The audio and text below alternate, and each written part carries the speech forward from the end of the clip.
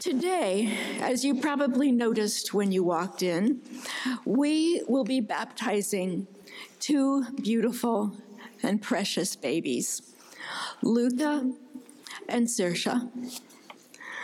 These are babies who are loved by their families, and I would guess universally adored, because I think they're quite adorable. And these children will be delightful and vibrant members of the Holy Family community, hopefully for many years to come. Now, as you may know, small children and babies react in a variety of ways to that unexpected act of a near stranger pouring water on their heads. They've been in church for weeks or for months.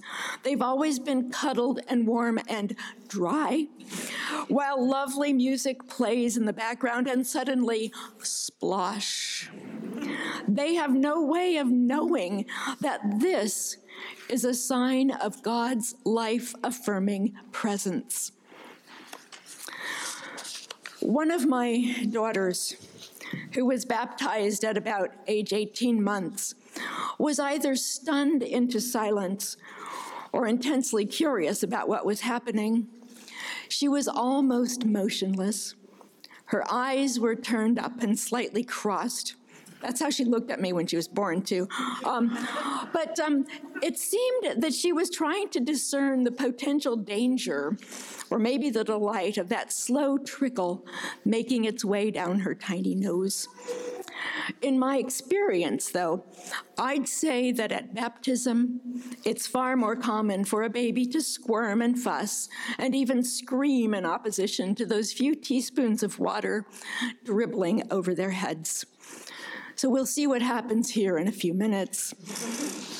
But speaking of things that might make us squirm and fuss, how do you like this morning's gospel? I'll admit that in times past, it has made me doubtful of God's intentions. At times, even of the very possibility of God as love. Really, huge stones tumbling, stunningly large buildings falling in a heap. I don't interpret this as God as safe place.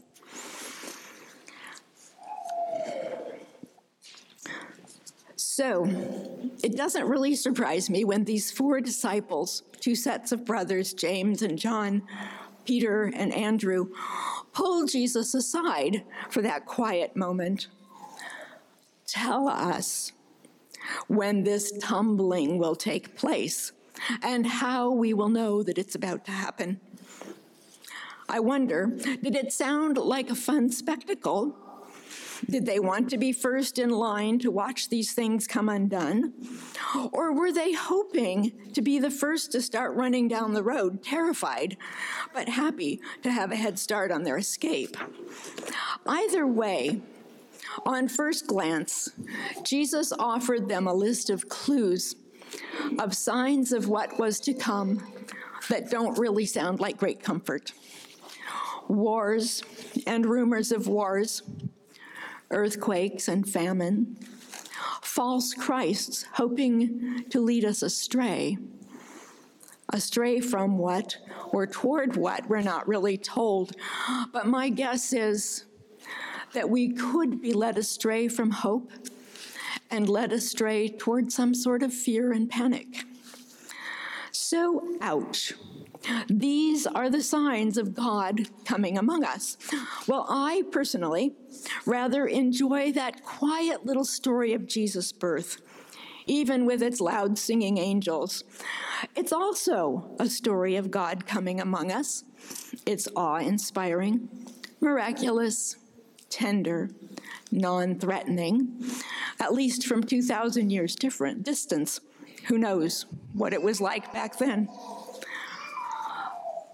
But wars and rumors of wars and all these distressing signs that Jesus lists, they've been here all along. Since before Jesus came among us in human form, certainly to this very day, likely well beyond the time that any of us will continue to walk on this earth.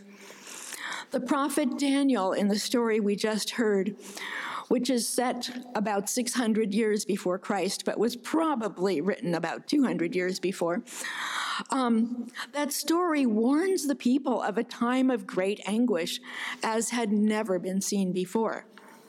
So there was anguish before. The people knew that. And we know from studies in scriptures and other historical sources that the Jewish people, ancestors of these disciples and of Jesus himself, had lived through war, hostile takeovers, famine. They had fled from place to place and survived numerous attempts to exterminate them. For Jews, history is personal, always a part of the present moment. These signs actually may not have seemed like anything out of place for these men. And remember, they themselves were living under Roman rule, a time of hostility and humiliation that in only a few decades would end in crushing tragedy that probably felt very little like God coming. So how did Jesus speak to them? What did they hear when he gave them this list? Was it a serious tone of warning? Or was it a flat expression of, yeah, more of the same? Or, and I will give you a little hint, I go for option 3 here. Did it all come across as just a bit tongue-in-cheek? An effective bit of divine and dramatic hand-waving? And did those 4 disciples stand there petrified? Or did they huddle in the corner to plan their escape? Did they walk away chuckling at what they may also have thought was a joke? And would they tell the other 8? Because here's the thing, again, they knew quite well that Jesus was describing everyday life, a way too common and shared history. More positively, though, they knew that God is always on the way, always arriving, always interacting with and dwelling among God's people. I read the news, except never on Sunday. I read history. I know Jesus was playing on themes that have accompanied us since the dawning of human life, and even before. Imagine the tussling of dinosaurs and sharks and platypuses and comets striking this planet. It's all been seen before. So should I be worried? I think not. Jesus ends his little teaching with these words, and this is where it becomes clear to me that these signs really are good news. These are but the beginnings of the birth pangs. That is a promise of good things. Those of you with babies in your arms know that. This is a promise, not a threat. Now, gentlemen, if you feel a need, I give you permission to stop listening for 30 seconds or so, because we're going to talk about girl stuff. So, if you've given birth, you know the inside story of birth pangs. You get to scream and tell the doctor that he or she is an absolute monster. And if anyone dares to get too close during those last few contractions, you won't think twice. In fact, you probably won't even think once about pulling some hair, big handfuls and really hard. But suddenly, there is a baby, and nothing else matters anymore. What was once the glistening sweat of pain and exhaustion is redefined as the radiant glow of new motherhood. That baby who had seemed absolutely determined to rip you in half is suddenly precious again. Small, helpless, the sweetest and most wonderful thing to ever emerge from the darkness. It's like your personal moment of magic. Gentlemen, feel free to start listening again. I'm done with that. More universally, if you've ever lived through an earthquake, or a war, or a personal trauma that threatened to drown you in pain and fear. If you've ever watched a mighty building fall at the swinging of a tiny forged steel wrecking ball, then you know why the disciples may have been quaking in their sandals for a bit. Those things can be terrifying. But you also know that when God emerges from the darkness, as God always will, something changes. God, in constant and infinite love, always finds a way to bring a glimmer of light and of hope into your heart.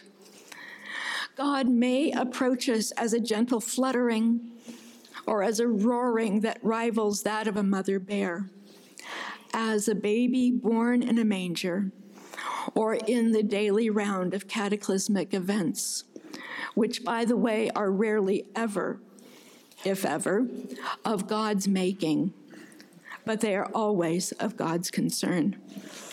Either way, God's arrival is an unbelievably wonderful thing, a life-changing event.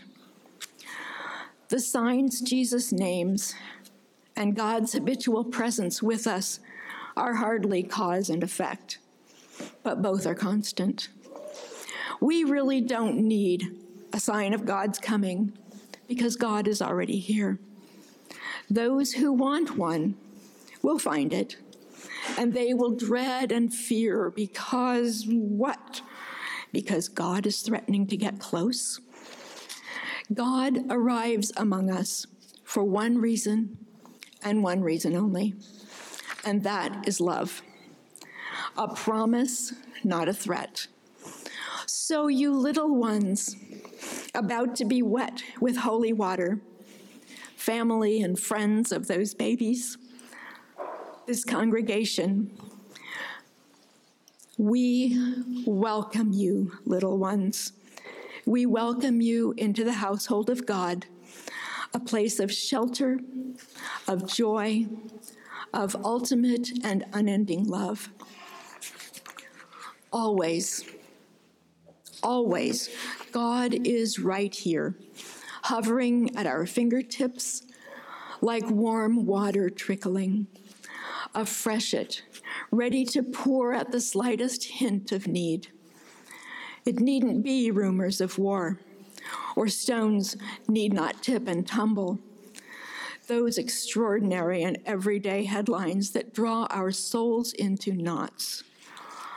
All it takes to stir our God is the rustling chime of dry leaves in our hearts, the crackling of stars burning in the heavens, the sound of a butterfly folding her wings, the brilliant split-second flash of baby's first smile.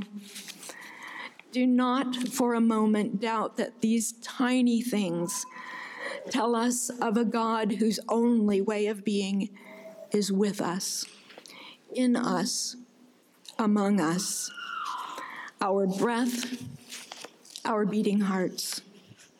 Amen.